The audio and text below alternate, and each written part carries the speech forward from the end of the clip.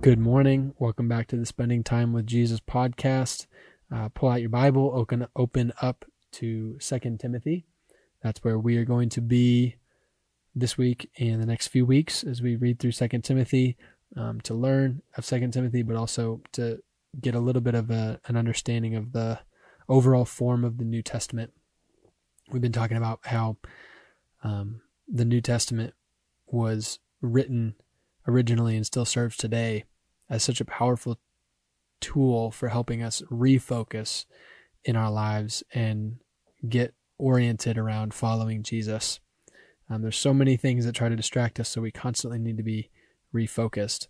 We did a message on Sunday called Jesus is King and talked about that yesterday morning, how the first consistent theme of all of the New Testament is the truth that Jesus is King. Jesus came to proclaim his kingdom, and we cannot have a kingdom without a king.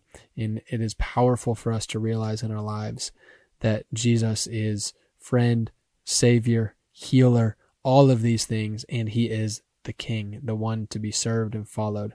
So today I'm going to read verses 4 through 7, picked up from yesterday in verse 3. As I remember your tears, I long to see you, that I may be filled with joy. I am reminded of your sincere faith, a faith that dwelt first in your grandmother Lois and your mother Eunice, and now I am sure dwells in you as well. For this reason I remind you to fan into flame the gift of God, which is in you through the laying on of my hands. For God gave us a spirit not of fear, but of power and love and self-control. I love here in these verses how many times the word remember is used. Verse 3, I remember you. Verse 4, I remember your tears. Verse 5, I remember your sincere faith. And then in verse 6, for this reason, I remind you. My goodness, isn't that such a tool that we need in our tool belt to constantly be reminded of the goodness of God, reminded of the things that he's spoken to us, reminded of the things that he's called us to.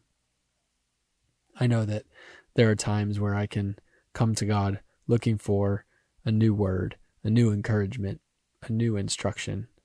But really, I just need to remember. I need to remember who he has been, who he has always been. I need to remember what he has said to me, the things that he has brought me out of, the things that he has led me into. I just need to remember him. And so I want to encourage you when this is over to take a quiet few minutes at least and just remember Jesus. Get out something to take notes with, get pen and paper, and make some space, and just start remembering Jesus. Write down moments that he's spoken to you, things that he's brought you out of, things that he's called you into or promised you, maybe things that you have forgotten or left behind. What has he told you about who he is and who you are? Let's remember Jesus today. Let's remember him. And as we wrap up, I want to highlight verse 7. For God gave us a spirit not of fear, but of power and love and of self-control. We talked about this a lot on Sunday, but I love this call to self-control. I think that this is such a key to making it for the long haul, to staying focused. Is controlling ourselves, not giving our lives for self-actualization or maximization and all of these things, but actually it is a controlled self that is most powerful in the kingdom.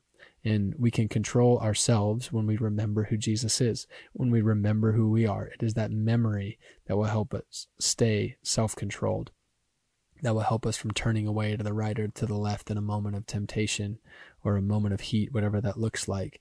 It is remembering that Jesus is King. It is remembering that I am his child, that helps me control myself, surrender myself to Jesus, and follow him so that his kingdom can come. So I want you to take a few minutes now, remember Jesus, and I want you to then apply that memory to your life. How is that going to guide me today? Remembering who he is and who I am. What are the things I need to say yes to today? The things I need to say no to?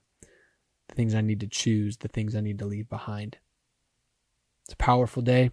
We're not even midway through the week yet. I hope you have a great day walking with God.